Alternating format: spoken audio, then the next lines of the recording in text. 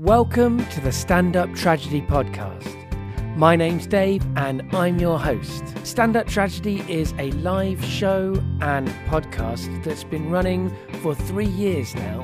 What we do is we get people to come along to the show and stand up and do tragedy, and we get people from a variety of different parts of the arts. We've got comedians, storytellers, musicians, spoken word artists and more, and they come together to look at the sadder things in life with some laughs as well as some tears.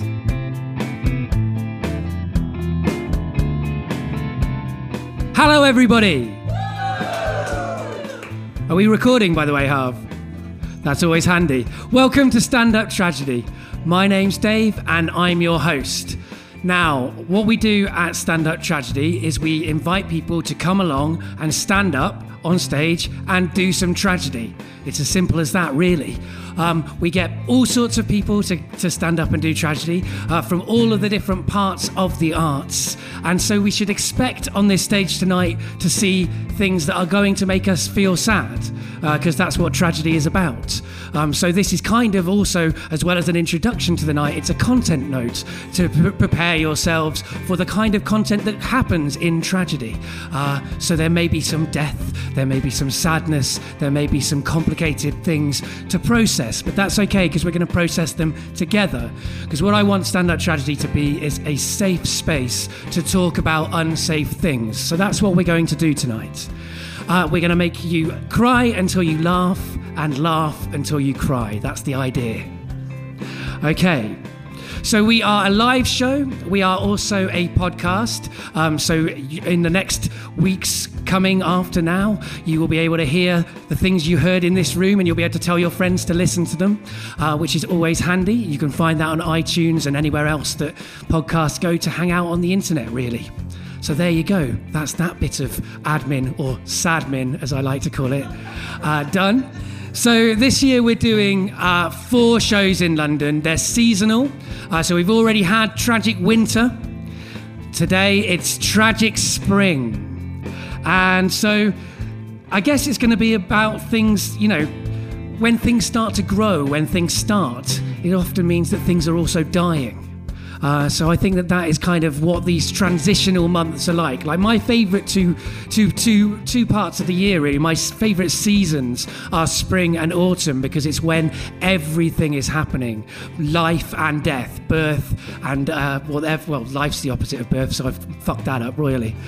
So that's what we're going to do. We're going to explore new things, I guess. Spring, the kind of topics that connect us with the idea of spring. So basically we've got 3 acts, 3 parts, and each part will be a different podcast, and they're going to have different themes. So the themes we've got tonight are tragic beginnings, Tragic Bodies, which is guest curated and hosted by Matilda Gregory. So I've got no idea what's happening in that part of the night, so I'm really excited about that. And Tragic Sex is how we're going to end, which is a good way to end most nights, I think. Welcome back to the 3rd act of Stand Up Tragedy. This is the act you've all been waiting for, Tragic Sex. Before I go on, I just want to do a little bit of sadmin. There, you can follow us on Twitter at Stand Up For Tragedy. You can make friends with the tragedy on Facebook if you like, or you can just like our page. But we prefer you to make friends with the tragedy. And if any of you would like to look at the table on your way out, there is some merch that I'm desperately trying to sell because I don't have a job, so I'm really, really desperate for money. So there you go.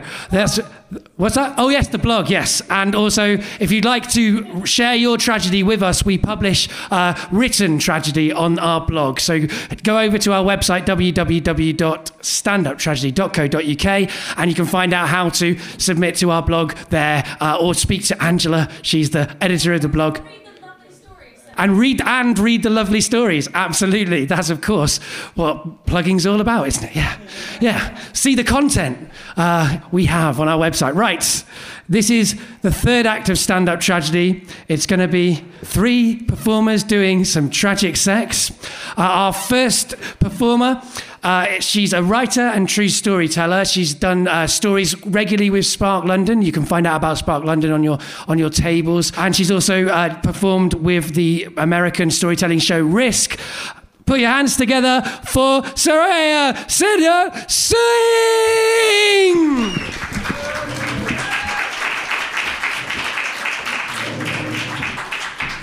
So I just wondered if anyone wanted to hear a story about how I almost joined a clitoris cult.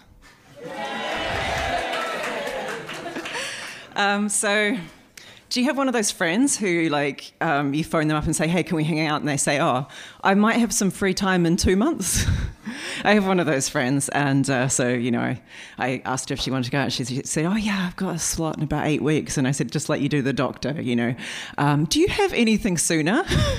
And she said, well, I'm going to this thing next week that you might be interested in coming along to with me. And it's kind of like, it's a sort of a spiritual personal development kind of a group. And I've heard a lot of really good things about them. And it's kind of loosely based on Buddhism, but instead of chanting or meditation, they have their spiritual practice is clitoral stimulation. And I said, that sounds really interesting. Tell me more. And she's kind of like, you know, oh, it's not just any type of clitoral stimulation. It's a really specific stroke, you know, in the top, you know, kind of 1 o'clock on the clitoris. And, you know, you've got to learn it. It's this really kind of specific thing. And, you know, I've read a book about it and all that kind of stuff. And I haven't. And, you know, so what they do is they've got this organisation, they go around the world teaching people this thing. And so you can go to this kind of taster night where you don't actually do much tasting. You don't actually see this practice being performed, but you just get to meet some people from the group and they tell you about how much it's changed their lives and how, you know, and then from there you can potentially go on to do a full day workshop and, you know, actually see a demonstration of the technique and try it out yourself if you'd like to, if you've got a clitoris. And so we were basically going to this taster evening, and I agreed to go along with her. And it was actually, we had a really nice night. It was basically just, there was about 40 people in a room, and about 20 of them were from the organisation, and about 20 of them were sort of members of the public like us. And it was a whole lot of kind of, you know, getting to know you games, like you might have played at, I don't know, school camp or something like that. But afterwards, she and I were talking about this evening, and we were sort of saying, like, we had a really good time, but there was a couple of things about the organisation that made us a little bit uncomfortable. One of them was that they had this way of talking to you where, I don't know what it was about what they were doing, but you kind of came away feeling like I'd given out all this personal information and kind of talked about quite sort of personal things when I otherwise wouldn't have done it. There was something about the way they were talking that was making me do that, and I couldn't quite pin it down. The second thing was that, so there's about 20 people there from the organisation, about 20 people from the public, but the people from the organisation were all quite young and attractive, and the people who were from the general public were kind of across the general level of ages and attractiveness that you get in the general population. So you're kind of like, I'm not really sure how this works. So we thought that because we'd really enjoyed this night, we might go to another one of these nights, but we wouldn't probably go to one of their workshops and kind of, you know, go and see the demonstration or anything like that. At least that was what my plan was. But the next day, I got this phone call from a woman from the organisation, and somehow during the course of the conversation, I signed up and paid over £100 to go to this full-day workshop where I would see this, you know, demonstrated technique, and, you know, potentially try it out for myself, that kind of thing. But I was actually really, really looking forward to this. And this is probably where it's quite important for me to say why I was particularly keen to meet up with my friend this time. I was having a really, really bad depressive episode where I'd had a really bad breakup. My boyfriend, we had a really fantastic relationship. We were very compatible in lots of different ways. And he'd gone off to Burning Man and then came, after Burning Man, sent me an email telling me all about this really, really amazing woman he met. And it was about a page and a half long about how awesome she was, and how he was going to sort of continue a relationship with her, whether I liked that or not, basically. So having read all this stuff about how amazing she was, I guess one of the things that was really in my head was that I wasn't, and that I wasn't good enough, I guess. And so I was kind of, I suppose, looking for something in my life at the time that was like that I could become someone other than who I was, really. And so this kind of what I'd heard from these people, I guess, even though I didn't believe their sort of idea that this clitoral stimulation thing that they did together would actually lead to wonderful personal development outcomes, it was actually something that I wanted. So I'd signed up for this full-day workshop, and I'd been waking up very, very early in the mornings and having those anxiety attacks. I don't know if anyone else has ever had those, where you feel like you everything that, really, really tiny things are suddenly the most incredibly stressful thing in the world, like, oh my God, I don't have a pension plan or something like that. And suddenly it's become this really, really huge stressful thing. So that was happening to me every morning pretty much at the time. And the day of the full-day workshop, I had the worst kind of attack of anxiety in the morning that I ever had. So by the time I actually got there to this kind of strict 9:30 a.m. start, I was really feeling like I didn't really want to be talking to anyone. I was quite happy to sort of sit there and sort of have people talk to me, but I knew that I was kind of going to go into the space where people were just going to talk at me. So, and that's exactly what happened. Actually, the strict 9:30 a.m. start turned out to be an hour of these people from the organisation kind of coming up and chatting to you and saying, how are you? And somehow making me divulge personal information in some way that I wasn't really quite sure how they did it. But that was what happened. So that was about an hour, and I was feeling really sort of slightly annoyed by this happening for a whole hour. And then the day started, and I was actually really relieved to sort of hear people talking about how learning this clitoral stimulation technique will change your life. And that was what they were doing. And so there was a woman and a guy who were running the thing, and they're both really young and attractive. And they were talking about, like, guy said, like, oh, as soon as I started doing this, they call it orgasmic meditation. That their lives, had really changed. He'd started a business, and she said that people had really noticed I'm so different and everything like that. And that really sort of resonated with me. And I was like, I want this change in my life. And then they started to talk about, because, we're going to do this sort of sexual practice, really, or we're going to kind of be watching a sexual practice. And they started talking the language that I was really familiar with from sex-positive world, I guess you would say, where, it's about consent, and they were really, really kind of very clear about laying that out. There was the traffic light system was mentioned and that kind of thing, and I was feeling like I really trusted them, and that maybe that my sort of suspicion actually about, their agenda and their kind of getting personal information out of me was unfair. So this is when... It's just before lunch, and we're going to have this demonstration of this technique, and it's like 20 minutes long, and they've been describing it all day, or the day so far. So they've been describing, this is a feather light touch in the top right-hand quadrant of the clitoris. We only ever do it for 20 minutes. You can do it with a partner or with someone that, you trust, that you'd like to do it with, as long as one person in the pair has got a clitoris, or two people, I suppose. Any people that meet that kind of criteria can do this, basically. So this is when the demonstration is going to happen. And then they ask everyone from the room to go out of the room. So there's about 40 of us, and we're asked to get into this like little corridor that's about sort of 2 meters by 2 meters. So we're all sort of like crushed in there. And then they bring out this big massage table and take it into the main room. And then they tell us that we're not allowed to, when we go back into the room, all the chairs are going to have been moved around, and that we're not allowed to sit next to anyone that we came along with. We've got to sit next to people that we don't know. So everyone sort of like goes into the room, and then I somehow end up in the front row. And then this and the woman, so there's basically 4 people there now. There's the couple who are going to do the demonstration, and there's a woman, she's wearing like a kind of kimono, and she's obviously nude underneath that. And then there's the 2 people who are running the show, which is mainly a woman who does most of the talking, and then a guy. So the couple come out, and then she sort of gets up on the bed, and the woman who's running the show is talking, and she's saying, so while this is happening, while these people are doing this demonstration, they want your encouragement. They want you to call out how you're feeling. So everyone's got to call out the emotions that they're having. So that could take the form of, my fingers are tingling, my neck is tingling, I'm getting all flushed. This is seriously what she's actually asking us to do. So we've got to call out how we're feeling at the time. And no one in the room is allowed to cross their legs or cross their arms. Everyone has to sit in a really sort of open posture while we're actually seeing this. So the girl gets up onto the bed, And I'm kind of sitting like, front center bullseye for, everything is happening.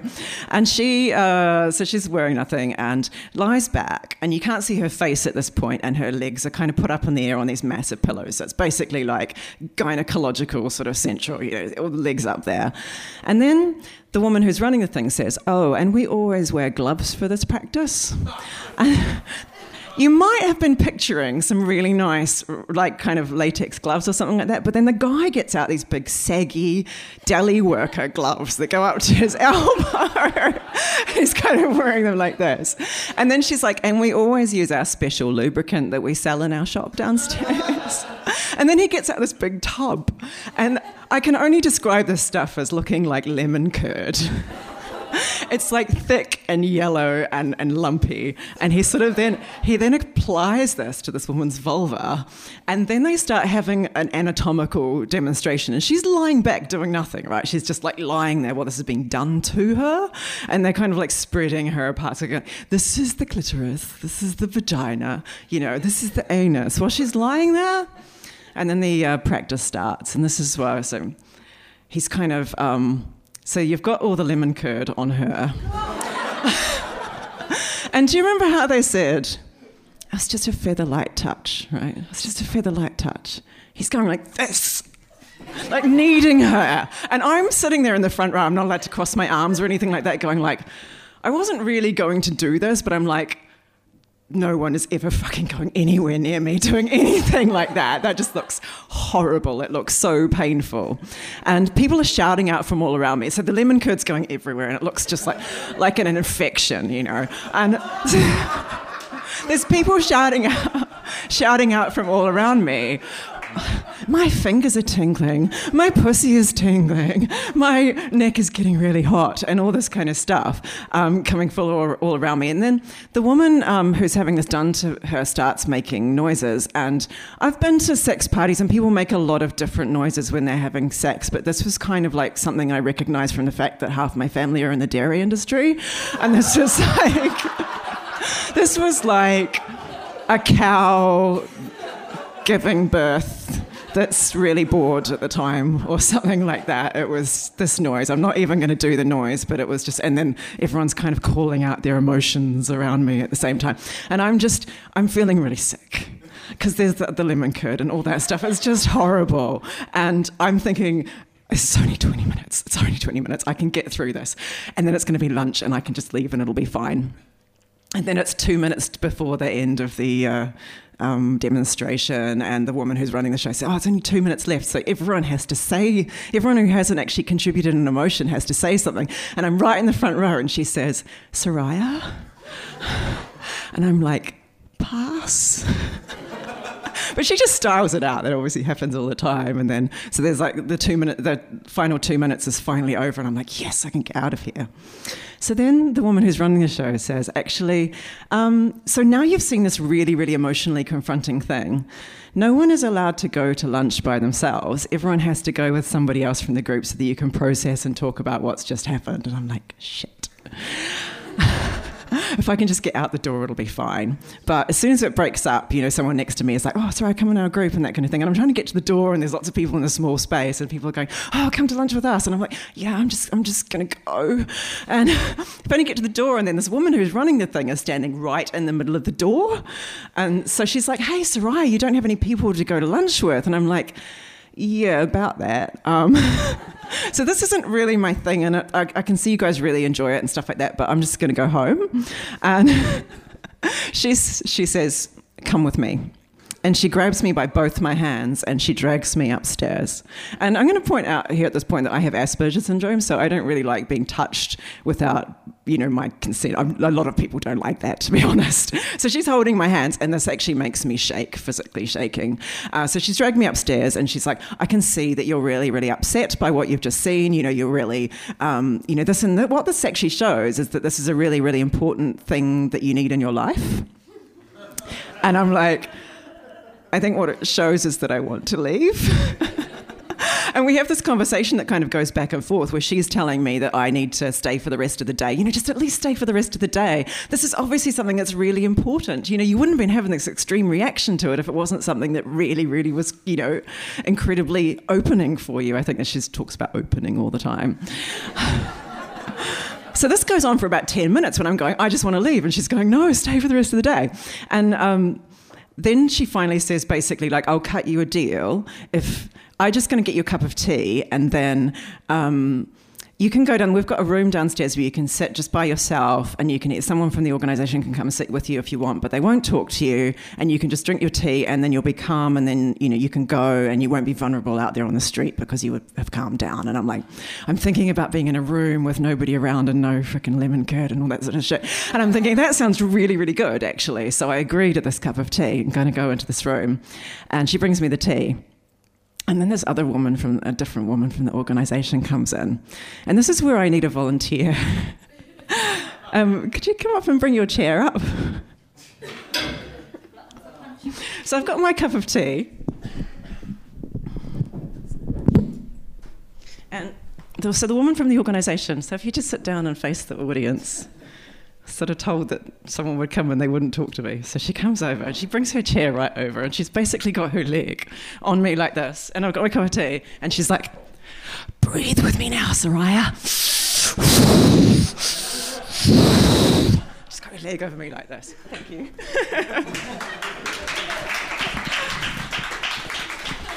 So I'm sitting there with my cup of tea and like, oh my fucking God. And then I start to cry.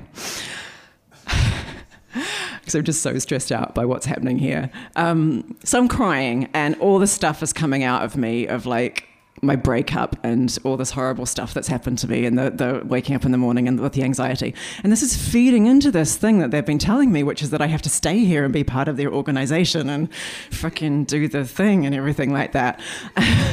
But I keep on saying, I actually want to go. I want to leave. And they keep on saying, you've got to stay. You, this is so important to you. This is really going to be a huge thing in your life. This is going to change your life. And I just keep on saying, I want to leave. Finally, I say, I want to go out and have a walk in the sun because it's a nice day. And the woman says, okay, I think we can let you do that. But someone from the organisation is coming with you. And she's like, oh, they'll take you for lunch and we've got these vouchers and everything like that. So she goes out and gets this woman and they come back and they've got my coat and I'm like, can I have my bag? And she's like, oh no, you don't need your bag because she'll buy you lunch and everything's going to be great. So we go out and we go to Pratt and it's got no toilet, which is just like, oh God, I really need to pee at this stage. But this woman, she seems relatively normal. We're talking about work and everything like that and I'm thinking, oh, this is okay, this is all right. She's going to let me go, it's going to be fine. She has some lunch and I'm just too freaking stressed out to eat anything. And then she tells me about that. They actually all live together in these houses and they practice this sort of orgasmic meditation with each other, but you sort of move into this kind of like what they call oming houses all together. And so she's telling me all about the gender stuff and that's kind of like, and it turns out that they're these people that basically believe in men are from Mars, women are from Venus and all that kind of stuff, which is just, they've never said any of this before. And it's all just like, God, this is so far away from anything that I would ever get involved with. It's ridiculous. But she started off really normal and now she seems to be kind of like she really is trying to draw me into the organisation. And I'm like, they've obviously kind of identified me, probably through the fact that I probably gave them too much information about having had shit things happen to me recently. They're sort of targeting me. And I think, how can I convince them that I'm actually not someone that they want in their organisation? So they're just kind of talking about all this kind of sex positive stuff. And so I thought, oh, I'll just be really like massively sex negative. So I'm just trying to draw on what are all the shitty things I've heard people say. I kind of like, those women, they sound like sluts. And, she'll start coming out with that sounds like no morals and all this kind of stuff. And I just see this change go on in her and I think, oh God, she's going to let me go. And she starts actually talking about me leaving instead of talking about me being part of the organisation. I'm thinking, this is going to be great. I'm going to get to go. But as we're walking down the street, I kind of realise I've got to get back into that building and I've got to get my bag and then get out without running into any of the other 3 women or so who wanted me to stay. But I do actually manage to get in there and I managed to get my bag and I managed to leave. That wasn't the last thing I had to do with the organization, because they phoned me up pretty much every day afterwards for the weeks. And I think I last actually heard from them about sort of 3 months ago, and this initial sort of incident happened about 2 years ago. And I just keep on saying to them, just fucking stop calling me, delete my phone number and that kind of thing. But they just keep on calling me constantly. And this all kind of made me reflect upon what drew me into this, why I would sort of get involved in something like that in the first place. And I was thinking about how I felt so much like I kind of needed change in my life and I needed to be someone completely different. But what actually happened there was that they said to me, we've got this thing that will change your life. We've got this amazing thing and it'll make you a totally different person. And I actually said, I don't want it. Thanks. Soraya, everybody. Okay, so our next performer, she is doing a show called Phone Whore at the Wandsworth Fringe from the 8th to the 16th of May, and she's also going to be doing that in Edinburgh, and also in Edinburgh she'll be doing her Smut Slam Cabaret. Put your hands together, everybody, for Cameron Moore!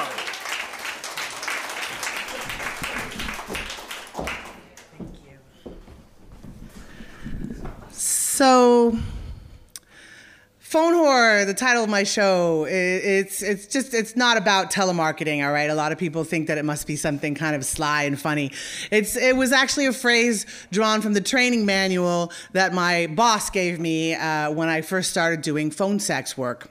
I've been doing phone sex for 6 years now. My 6-year anniversary was April 22nd, and then I left here for the UK for 4.5 months, so it's all good. I don't have to talk to wankers for 4.5 months, which is great. It's not something like when I first started doing it, I had a lot of shame around it, because it's not something that it's not like a normal career choice that's presented, right? It's not something you would run across at the high school career fair. Oh, look, phone sex, that looks good. No, there's a lot of stigma attached to it, like many sex work options. I started doing phone sex in April of 2009 when a major recession hit around the world. I was laid off from my job doing marketing for a textbook publishing company. So I started doing phone sex work because I was desperate. I kept doing it because I turned out to be really good at it.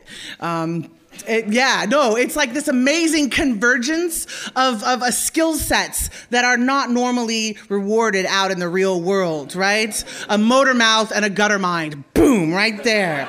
Right there. So it turned out to be actually a very good career choice for me. The pay is shit. The hours are shit.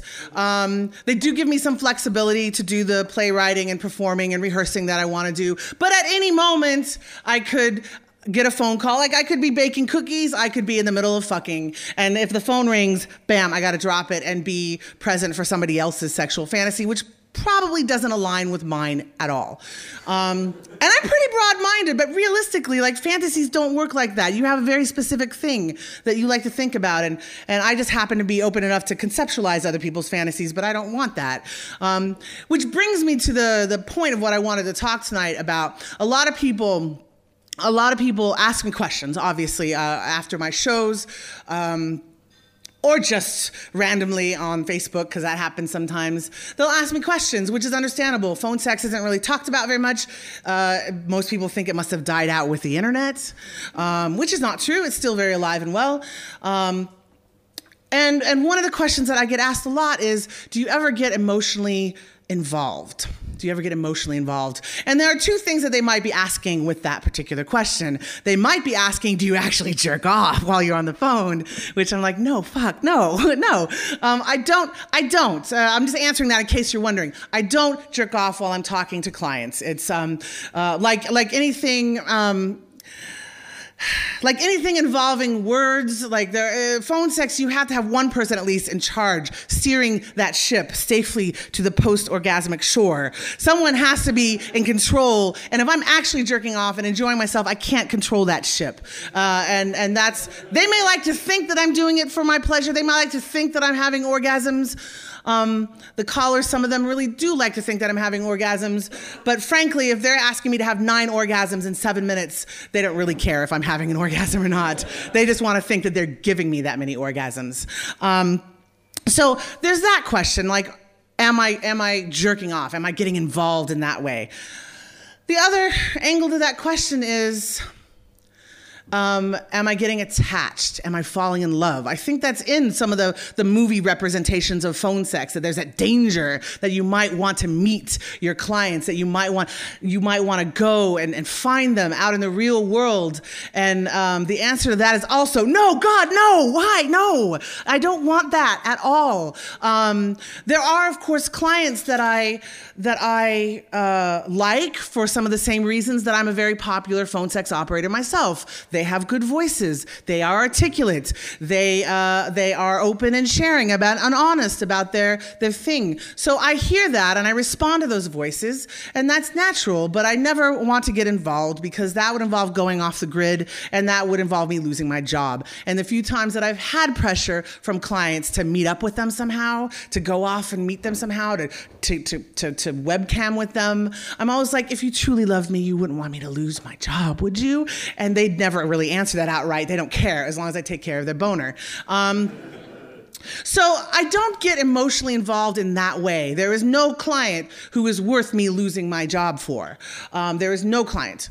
But it's a service job. It's work. It's a service profession. And how many people here have worked in restaurants, have done like restaurant service, bar service? Yeah, okay. So that is also a service job. And you know, when you're working in restaurants, like I've worked in restaurants, and you get regulars, right? You get regulars who you're happy to see come into your section, right? You know that they're going to be nice and they're going to be pleasant, and they're not going to make difficulties for you. And like in the States, they tip, so here that's not so much a thing, but like, in the States, they tip well. Like a good regular is gonna lay down that money and tip well. And those are awesome regulars. And then you have shit regulars who always pick your station, but are shitheads. And so they make trouble for you all the time. They're fussy, they're assholes in general, and they always order gross things that you don't even want to touch when you bring it out to the table. So there are those regulars, right? So those regulars, fuck them. I do well with them. I'm a professional. But there are regulars who I like. There are definitely regulars who I like. I want to tell you tonight about one regular. His name is Larry. And I first met Larry. I say met. Met is always going to be in quotes, all right? I didn't meet him. But like I first got introduced to Larry. He ordered a 10-minute package of time. My company, you can order packages of time, 7 minutes, 10 minutes, 12, 15. He ordered 10 minutes of time, and then he wanted me to like spew out like all the filth that I could throw at him, right? Like, call me whatever, you dirty, cocksucking, panty-sniffing little pervert. You want to fucking get me in your ass. You want me to fucking ram you. Yeah, this is all of it. Didn't matter. He was like completely non-denominational about his tastes. He didn't care as long as it involved dirty words, and really, really dirty words. And so I was just laying into him for all I could for a minute, and then suddenly he starts talking about gardening. And he starts talking about how well the rhododendrons were doing this year. And I'm going along, I'm like, okay, this is part of the deal, right? With phone sex, professional phone sex, is a lot of guys, they tend to jump tracks. I think it's partly like the ADD brought on by the internet. You can have 20 screens open and they can be clicking through and getting ideas from all of them.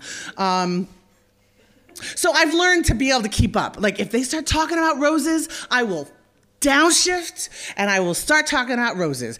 I know a little bit about gardening. It's okay. So he's talking about his roses and his rhododendrons. This is Alabama, so the climate is really good for it.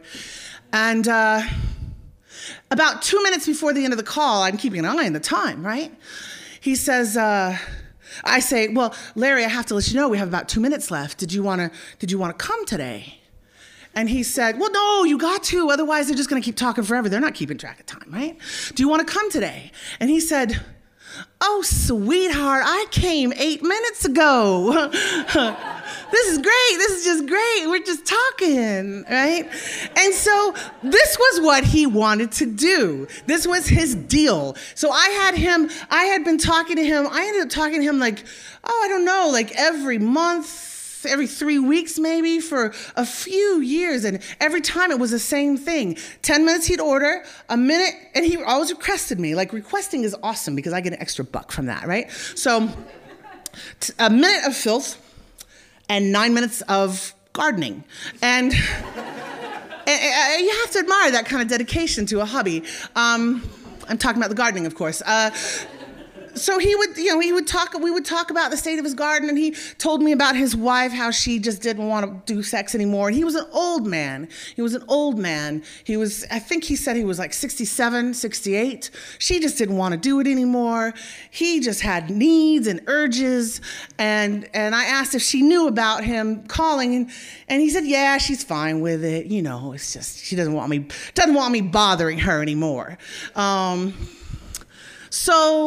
But he's an old man. He had medical problems. He would talk to me about his medical problems. He said he'd go see a cute little massage therapist down there. And she was so cute and everything. But she never did anything with him, but, she was cute. So we'd talk about this, and he would talk about whatever flowers were happening. It was flowers. It wasn't like vegetables. It was flowers. And he would talk about how occasionally he'd veer into dirty territory again, how he'd love to see me weeding naked, pulling weeds naked, get down there in the mud, getting all dirty. Blah. And then he'd just get right back to the rhododendrons, right?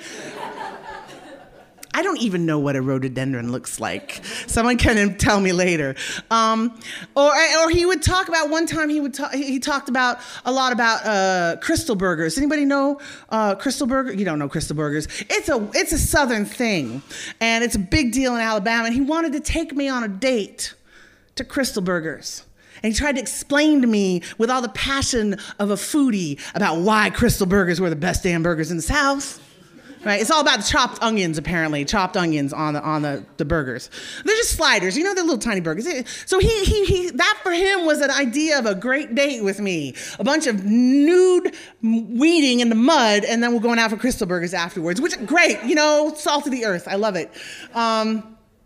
So this was the way things went along for some time. He knew my birthday. I knew his birthday. He would always call on his birthday. And I remember looking up about a year and a half ago and going, shit, I haven't heard from Larry in a while. And that's something that I always knew about clients. Because when we don't hear from them, it's not like we can follow up, right? It's not like we can call them up afterwards and say, hey, I haven't heard from you in a while. How you been? You need any help with your Woody? That's all right. We can't do that calling. We can't follow up. It's not that kind of business. If they don't call, we lose them. And we don't know why. Could be their wife finds out. Could be they switch to another company. Could be they die.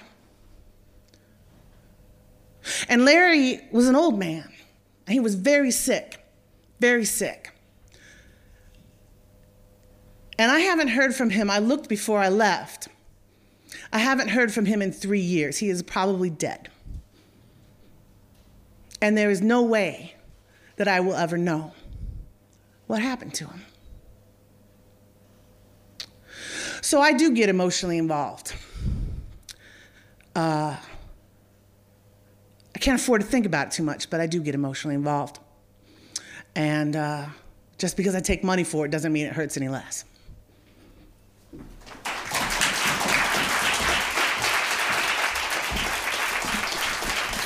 Cameron Moore, everybody. Okay, so before I welcome our last performer of the evening up onto the stage, what I should also say is I forgot to even mention this. How I end the nights is by getting the audience to have a cathartic sing-along. So just get out all of the emotions. After this next act, I'm going to be attempting to lead us in a sing-along to Let's Talk About Sex by Salt and Pepper. Wow, people are already excited for it. I am dreading it in many ways. But before that, we have our last performer. She is a comedian and a writer and a podcaster. You should definitely check out her podcast on her Gate Crash network. Her podcast, Do Who I Say, Not Who I Do, is one of the best names in podcasting. And she also does Gods of Comedy with Beck Hill. And she also did one of my favourite storytelling shows of last year's Edinburgh Fringe. Cameron was another of my favourites, actually. so you're getting two of my favourite storytellers here on the stage. Bridie Lee Kennedy Repeats on You was that show, and I believe she's going to be doing it in a different kind of form in the future. So you should definitely look out for that. And that's giving away her name. So, ladies and gentlemen, and everybody else, let's welcome Bridie Lee Kennedy to the stage.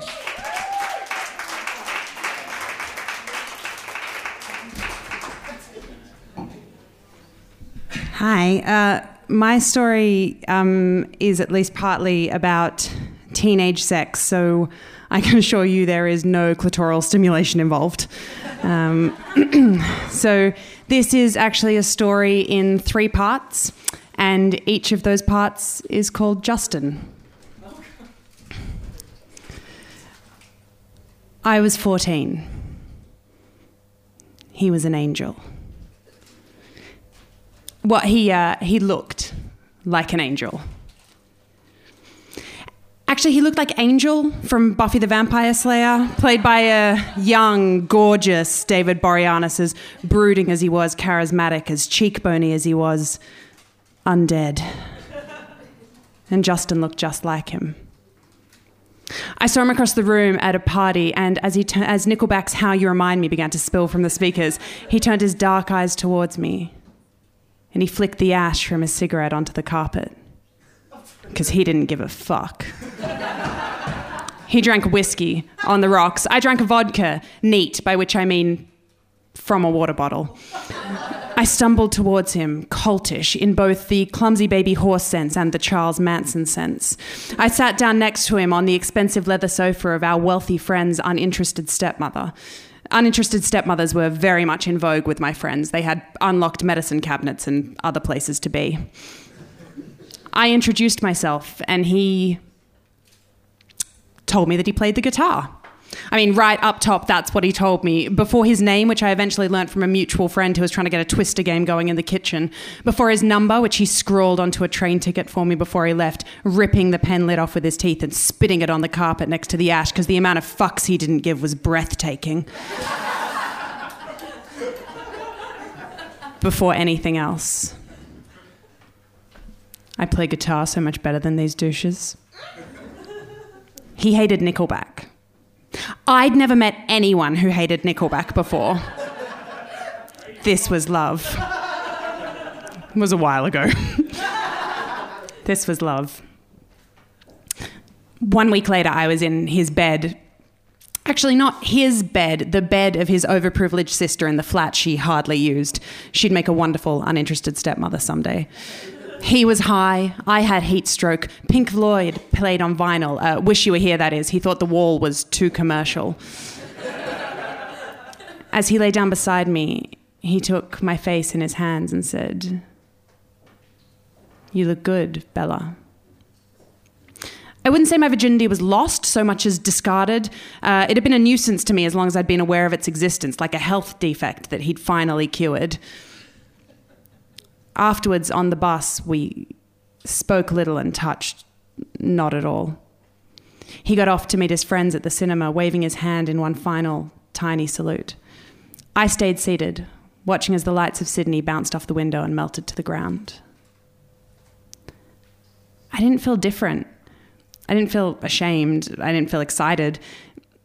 I felt hungry, mostly, and my sunburn stung. I didn't see Justin again for 5 years. When I was 19. And he was an angel. Well, he looked like an angel. Actually, he looked like Angel in the Buffy spin-off series Angel, played by a slightly older, still devastating David Boreanaz, as brooding as he was, charismatic as cheekbone as he was, undead. And Justin looked just like him. I was sitting in an anthropology of performance class, studiously avoiding realizing what a pointless subject that was. I'd started to study humanities because I liked history and writing and being mocked by my relatives, and also because I thought it'd be a really good way of meeting my kind of people. And I was right about that. Sitting beside me in that lecture was my boyfriend of 6 months, a soft-spoken academic type with a successful beard and non-specific environmental tendencies. Adam was taking notes for the both of us because my feminism stretches only as far as my laziness, and so I was free to let my eyes wander the room. They tripped over a sleeping girl with dead daisies in her hair, a terrified-looking gay friend who had clearly just started coming down from the night before, and my vegan friend who carried Albie plays with her everywhere and had recently started to misuse the word libertarian. My people. And then they settled on him. Justin. He wore a waistcoat with his jeans and he had no books in front of him because he didn't give a fuck. He was already looking back at me steadily as though he'd been waiting all day for me to spot him. But then as soon as I did, he smirked, then yawned and looked away, a hat trick of dismissiveness that can only be pulled off by the truly sexy. I waited until class ended, told Adam I'd meet him at home, and then raced to the entrance of the lecture theatre. Justin finally emerged after everyone else had gone. He gave me an "I've been expecting you" eyebrow raise and said, "Coffee?" Yeah, we could drink coffee now because we were grown-ups and we had all the grown-up addictions. Coffee. In those 2 syllables were 5 words of separate but parallel development. Coffee, graduation, adults, marriage, babies. As I mentally free associated, I nodded and followed him to the university cafe. He drank a macchiato. Strong. I drank a latte. Frothy. By which I mean with soy milk. As Amy Winehouse's "You Know I'm No Good" began to spill from the speakers, I asked him why I hadn't seen him in my 1 year at university, but I didn't dare to ask him about the 4 preceding years. He told me he'd only just enrolled because he thought university was something he should try out. His education was something he should try out. I mean, I'd felt the same way about Lost, and my Thursday nights were the worse off for it. His nonchalance was like liquid sun melting down any icy reserves of cool I managed to build up. It poured from his eyes as I tried to downplay my enthusiasm for my boyfriend and my degree and my life. I looked into my coffee, wished I'd ordered it black. After an hour, he stood up, stretched, and said he had to get to an audition. He was an actor now, he explained. I'd asked him what had happened to music, and he said he still played, but the scene... I waited for him to finish that sentence, and he never did. He just bent down and picked up his leather backpack. He kissed me on both cheeks, then held my face in his hands and said, "You look the same, Bella." "So do you, Justin." He strode out of the cafe, and I licked the soy foam from the inside of my cup and then turned my phone over so I wouldn't have to see the text from Adam that had just arrived. I didn't see Justin again for 5 years. When I was 24. And he was an angel. Well, he looked like an angel. Actually, he didn't. He looked like an FBI special agent, specifically FBI Special Agent Celie Booth from the Police Procedural Bones, played by an older, kind of worn David Boreanaz, like if you took Angel out on a 10-year bender, then dropped him off at a crime scene and asked him to quip. And Justin looked just like him. I saw him across a crowded beer garden on a sunny afternoon, and as Goethe, somebody that I used to know, began to spill from the speakers, it was so overplayed by this point that even I couldn't find significance in that. He turned his dark eyes towards me and smiled, jumped up, ran over to my table and threw his arms around me. "Oh my God, Bridie, this is a beautiful surprise." A beautiful surprise. I was a beautiful surprise to this familiar stranger, and I hugged him back hard. He sat down and we caught up. He drank a cider, pear. I drank a cider, girly, by which I mean recorderlig. He told me he was a writer now and was actually doing his master's in literature. I told him I was a comedian, and he said that made sense because I'd always made him laugh, which I didn't remember. After a couple of hours, the sun was starting to go down, and he told me that he lived nearby. I was sweaty and moderate drunk, and I just texted my best friend from the bathroom saying, "Oh my God, I am having a drink with the guy I lost my virginity to 10 years ago, almost to the day." And she'd responded, "Bridie, your life is not a Richard Curtis movie. Get out." So I'd turned my phone off because she clearly wasn't thinking straight.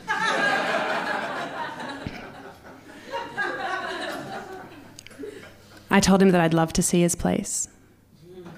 And so we left, walked the melting Sydney streets together, close enough that the tips of the hairs on my left arm brushed the tips of the hairs on his right.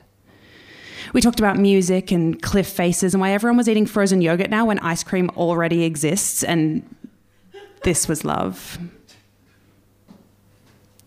We sat down in his backyard and he lit a cigarette, his first of the day. I watched him ash carefully into the mangled clay ashtray that his 6-year-old niece had made him. She was perfect, apparently, and his sister was just in love. She'd traded in the underused flat for a nice house in the country with her husband and a little girl, and he said she'd never been happier. He chatted away about his niece's swimming lessons and her little braids, and I let his words run together as I watched the smoke drift from his lips. Bridie, I am so sorry. Well, that penetrated. I don't know if this is a good time to bring this up or when a good time really would be, but look, I know it's ancient history. It's just that night when we were kids, I should have called. It's just, I was embarrassed and you were so nice. And look, I just want to say I'm sorry. I wish I'd said it earlier. And remember that time I ran into you at uni? Well, I was going to say it then, but you seemed so happy. You had your degree and your boyfriend, your whole life together. Like, what would an apology from me even mean? And I asked if I could kiss him.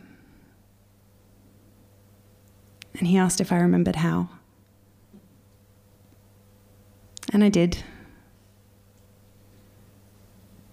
And in that kiss was 10 years of separate but parallel development. It tasted like a memory, and it tasted like hope. It felt like my teenage years, and it felt like right now. Every mistake I'd made in the last 5 years, the last 10, the last 24 didn't matter because they brought me back here again and again and again, and now for the last time, I was home. My 14-year-old self had seen where I belonged, and she'd planted a flag there, base camp. And I'd finally found it again. I could light a tiny fire, build a little house, maybe learn to knit. We went to bed, and afterwards I lay with my head on his chest for half an hour listening to his raspy breath. He really should quit smoking, I thought, but we could talk about that in the morning. He turned towards me, took my face in his hands and said, "You look perfect, Bella. I'm so glad we finally did this." Me too. Well, technically did this again. He looked confused. No, I mean, I'm glad we finally did this. It was my turn to be confused. Yeah, I know, I mean, did this again. You're glad we did this again. He looked even more confused and started to shift away from me. No, I don't want to be crude, but I mean, I'm glad we finally had sex. I shifted away too. Our hips disconnected and the sheet fell away. Not to be a stickler, Justin, but we've already had sex. No, Bridie, we haven't. Yes, we have. Remember, I was 14. I came over. Bridie, we didn't have sex that night. Justin, I think I'd remember. I lost my virginity to you 10 years ago, almost to the day.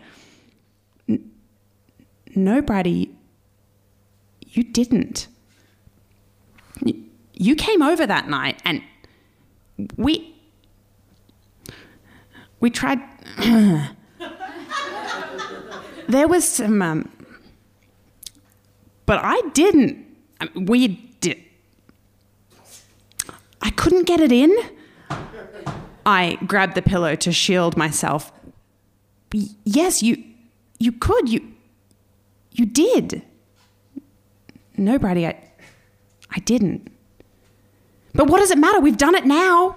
And it was great. You know, I feel kind of relieved. I always felt so embarrassed about that night because, you know, you try to do... I sank back into the pillow and tried to tune him out. I'd been telling this story for 10 years and it wasn't even true. That means the guy I lost my virginity to was the next one. What the fuck was his name? I want to say... Tom? God, he was insignificant. This guy, the one beside me, or at least his past selves, which I had apparently invented, was the significant one. The one that got away. Not the one who couldn't get it in. Brady, I know this is quick, but I really feel like we might have something here, you know? Hey, in another sense, this has been 10 years coming, right? No, it was 10 years coming with some other guy, some beautiful, diffident, undead guy who didn't give a fuck. This was all wrong. This was broken.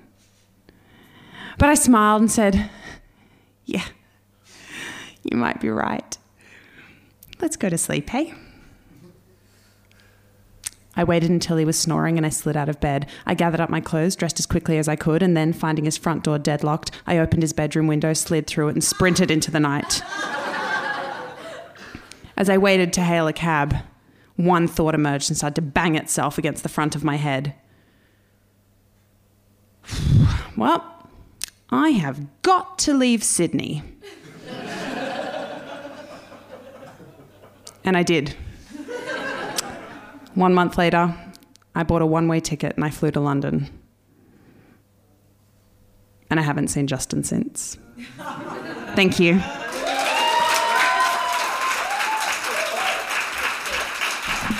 Bridie Lee Kennedy, everybody. Okay, so Liz, are you gonna come down and try and do the thing that will be as ridiculous as the thing normally is anyway. So this is Liz. She helps with Stand Up Tragedy. She's going to get the laptop, which is going to have the words for Let's Talk About Sex, which we will present behind me, because obviously my experience of sing-alongs, and I've done a few of them now because we've been doing this for a while, and when you don't give people the words, they don't sing along, and then it's just me singing. However... none of the plugs there worked tonight, so we are having to be a little bit. The PowerPoint's on the desktop. It's called Let's Talk About Sex. It's not porn. Right. So who knows this song? Right. Okay. Good. That wasn't that many people. We're gonna have to really do it tonight. I mean, you know, we can try it without the words. I might want to look at the screen. As I say, the purpose of this is not to be good. The purpose of this is to kind of be ridiculous. And so I guess that's what we're going to be. Do you want to cue up the music, Harv? Spinderella cut it up one time. Bit more loud, I think. Yeah, I mean, this bit, you know, this is the intro. It's going to be quite hard to sing along with this bit. So I'm not even going to try. Yeah, moving's a good idea, isn't it? Yeah. Sex, baby, let's talk about you and me. Let's talk about all the good things and the bad things that may be. Let's talk about sex. Let's talk about sex. Let's talk about sex. Let's talk about... This is one of the... I would actually... This isn't even the weirdest sing-along I've ever run here. I mean, last time I did all of Let It Go, and I knew all the words to that one. So I think, Harv, after this next chorus, we'll fade it down, right? Let's talk about sex, baby. Let's talk about you and me. Let's talk about all the good things and the bad things that may be. Let's talk about sex. Let's talk about sex. Let's talk about sex. Let's talk about... Okay, thank you everybody for enduring that one.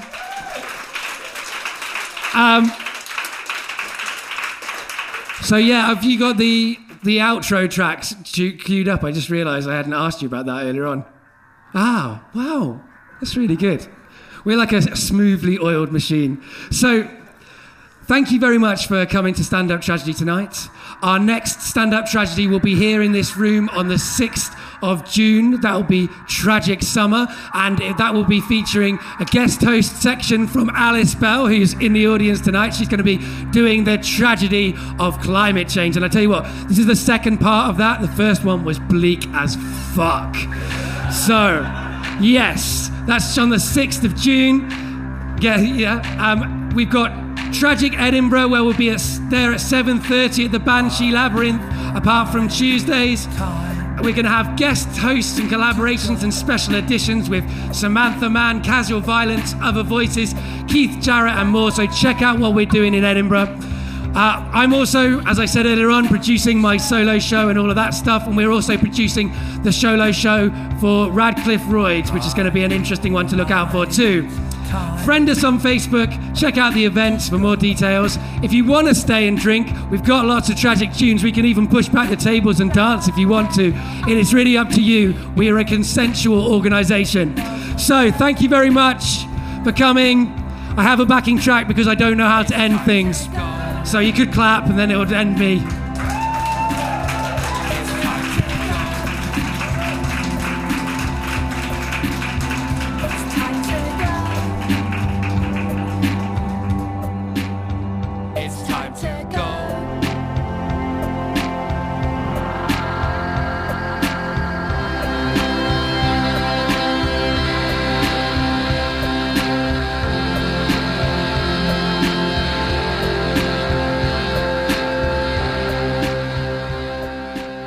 This podcast has been produced by me with sound production from Stephen Harvey, with music at the beginning from Sam Wilkinson, and playing us out with The Tragedy Is Over, George Brufton and the Reactionaries.